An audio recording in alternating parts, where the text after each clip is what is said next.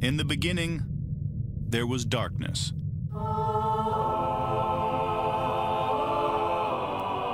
Then, there was Paul Brown. Paul Brown transformed the game. Hello, Paul Brown here. Welcome to the first ever International Browns podcast. London calling to the faraway towns. Now war is declared and battle come down. Good morning, Cleveland. It's a 15-minute podcast, and I'm here with Ian Wright and Jack Duffin. I'm not even going to bother with the intro. We're going to get straight into it. Jack, what are we talking about today? So we're just going to touch on basically Njoku, Hooper, Rudolph, all this sort of tight end debate on sort of what are the different options the Browns have got, what that could mean, and everything going there. And firstly, I just want to start. It's not cut Njoku and sign someone else. That's farcical. I think start with, for me, what is the most likely option? Most likely option, you keep David Njoku on the roster through this season.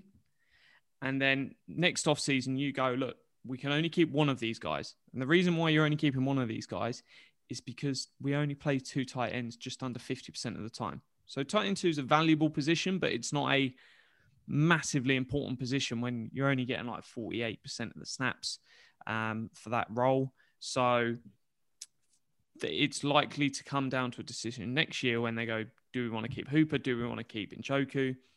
Move one of them on, whether you let Njoku walk off into free agency or you extend him and then cut, probably rather than trade Hooper. Yeah. Well, interesting fact.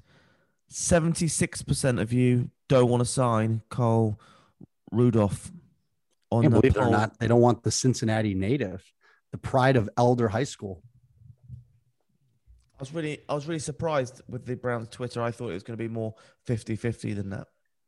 I think the confusion, honestly, Jack, and your thoughts on this is when we drafted Njoku in 2017, if we'd have had a guy like Hooper here then, right? So you're allowing Njoku to develop under a veteran like Hooper, you sequence the contract from Hooper to Njoku.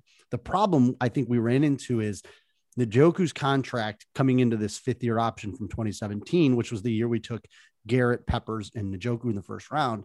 Now you have Hooper that overlays the last couple years. So now Njoku coming into his fifth year, making $6 million, is also in the prime of the Hooper contract. So I think that's what creates the chatter, the controversy on the Twitter sphere. But at the end of the day, the Browns aren't pinched to where they have to get rid of him. It's more of, can we leverage a guy that's a blossoming tight end into a role that we can then fill something else? Whether, I know we've talked about Andy Isabellas and the Michael Gallups and the other guys out there. Heck, the Saints really can't take much on, but Stephon Gilmore. Yeah, Stephon Gilmore. Like, there's guys out there that teams are going to want to shed that help you win now. That's in just a more important position. It's not a shot. I think the problem is a lot of people are confusing it as a shot at David Njoku. I don't think people are taking this as a shot.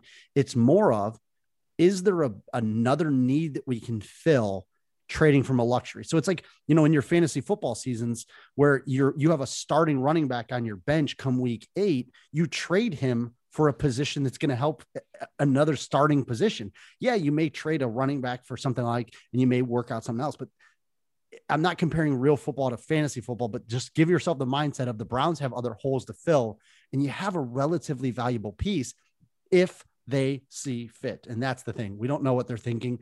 The option is just available to them. Yeah, and it's exactly that idea of going, hey, if they're sat there thinking we actually want to keep Hooper more than this one next season, then they're probably going, Njoku's got to play out of his mind to get extended. In which case, you do the sensible thing and you look around the league and you go, what other players on different teams are sort of in their final year? They're not looking to keep them. And that's why Gilmore and the Patriots, it's an obvious link there. If you then look to Dallas, Michael Gallup, probably not going to get extended. They've got Cooper. They've got a young player in CD Lamb. That's another wide receiver that's probably not going to get a deal there. So that's the sort of play that you then go, well, let's look at switching that up, because you're not sitting there going, Carl Rudolph, just to throw his name out there, is better than Njoku. Obviously, you've got the age and everything. But quite frankly, if you're going to move on from Njoku in a year's time, age is irrelevant in the grand scheme of it, because it doesn't matter what his age is once he hits free agency. That's for the new team to decide, not for you letting him go. So it comes from that point of, what do the front office want to do? If they think, actually, we want one tight end one, and the fact that Njoku has had injuries and other stuff really scares us, because we don't want to rely too much on depth here. We need someone that we can feel really confident is going to play 16 games every season. And that can play into the factors where they actually go, look, we'll replace Njoku with a free agent and we'll trade Njoku to get more value, because, yeah, we can play the comp pick game and you might get sort of a fifth, it'd probably be a sixth, because tight end contracts aren't that much. And there's probably going to be a load of people hitting the market again next year in free agency. Whereas if you can cash in now, you can probably get more value for that in a trade. You might send a pick, an Njoku, for Gallup, but you're getting a guy that is really, really good at wide receiver.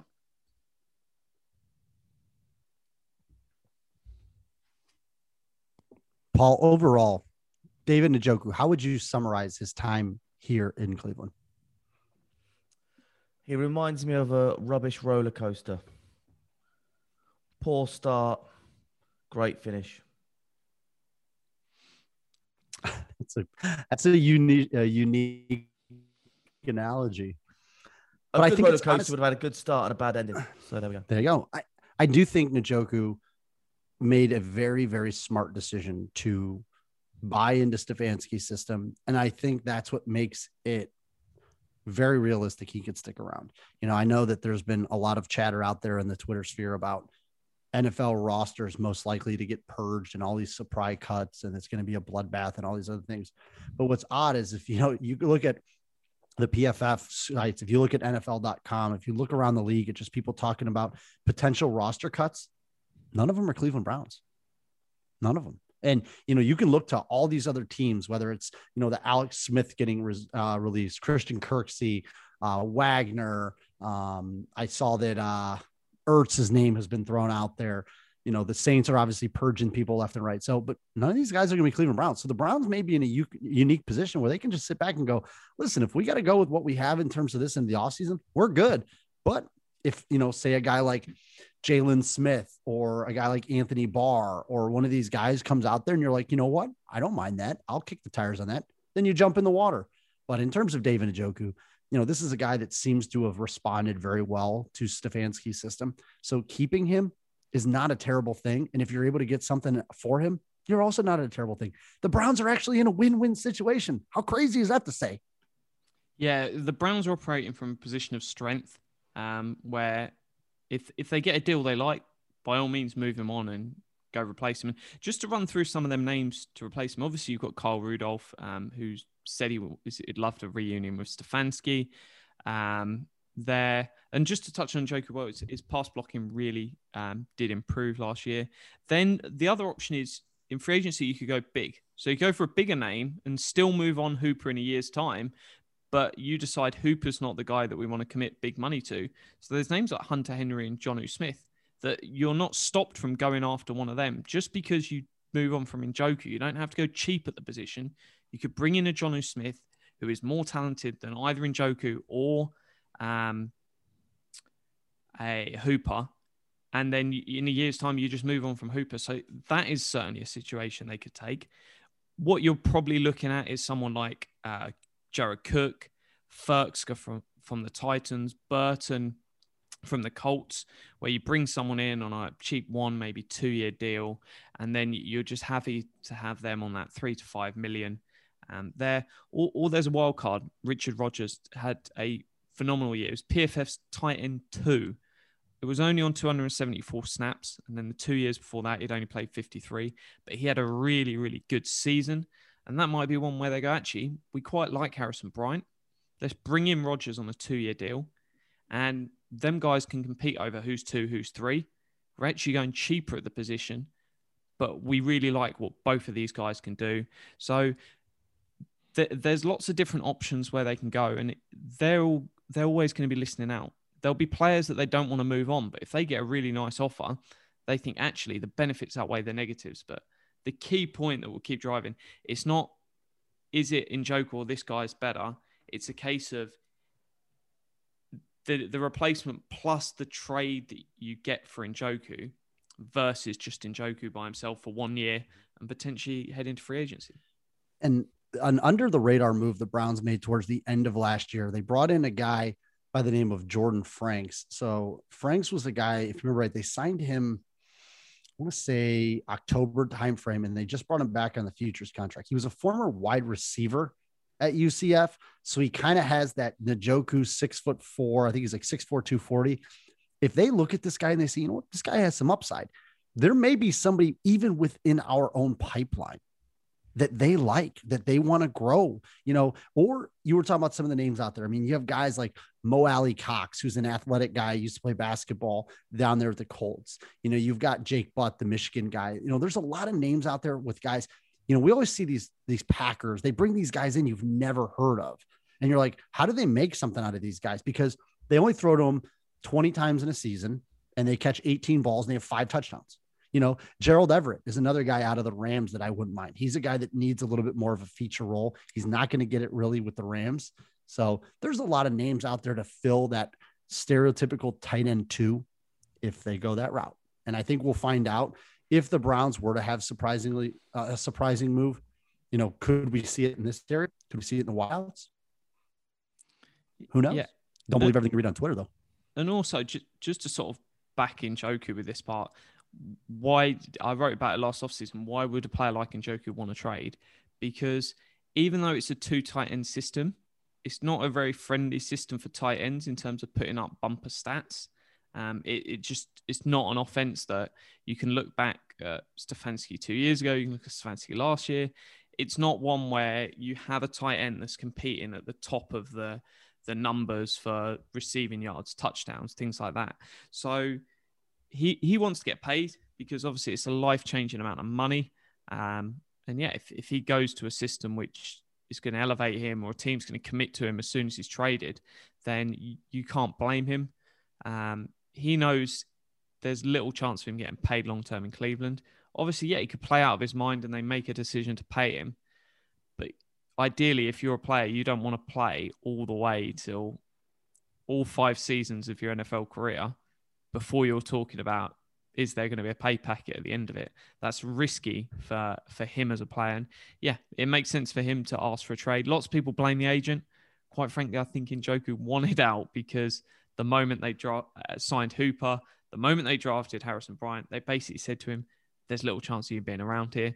And I'll correct that. I don't think Njoku wanted out. I think he wants the opportunity. And remember, if the Browns don't make the decision, Austin Hooper, he is 1 play away from an ankle injury. I mean, Njoku got flipped over in the Jets. You never know. Austin Hooper could have an issue. I mean, I know he had the kind of, the appendectomy in the middle of last year. 1 play could make David Njoku our tight end number 1. And then all of a sudden, maybe the offense starts moving and, hey, he takes off from there. So you got to remember, Njoku does have the opportunity here to thrive, you know, and who's to say he wouldn't outplay Austin Hooper? If Njoku finally puts it all together, he's a more athletic, better tight end than Hooper would be. He just has to be a little consistent with the hands. Anything else to add? I think we've more or less wrapped up. It's not a case of Njoku or something else. The options on the table and the front office will make the best decision for them. Paul? We've gone very analytical or very conservative with our show today, but do you think there's a freak chance that anything could happen? In terms of? Kyle Rudolph coming in, good connection with Stefan, and then just cutting 1 or 2 of them tight ends, just something crazy. I would say in the NFL, anything's possible. Yeah, a trade for Stephon Gilmore, tight end, they're desperate for him. Patriots, I think it was something like 13 snaps was their highest. It's 13 receptions, I think was their highest tight end last year. Something insane, targets. So they're looking for talent there and they don't want him to stick around. So I think that's a trade that makes sense. But It more or wouldn't less shock me either way. Yeah. hit time. So as always, I'm at Jack Duffin, DUFFIN on Twitter. Ian, where can people find you? Ian19 on Twitter. And then Paul.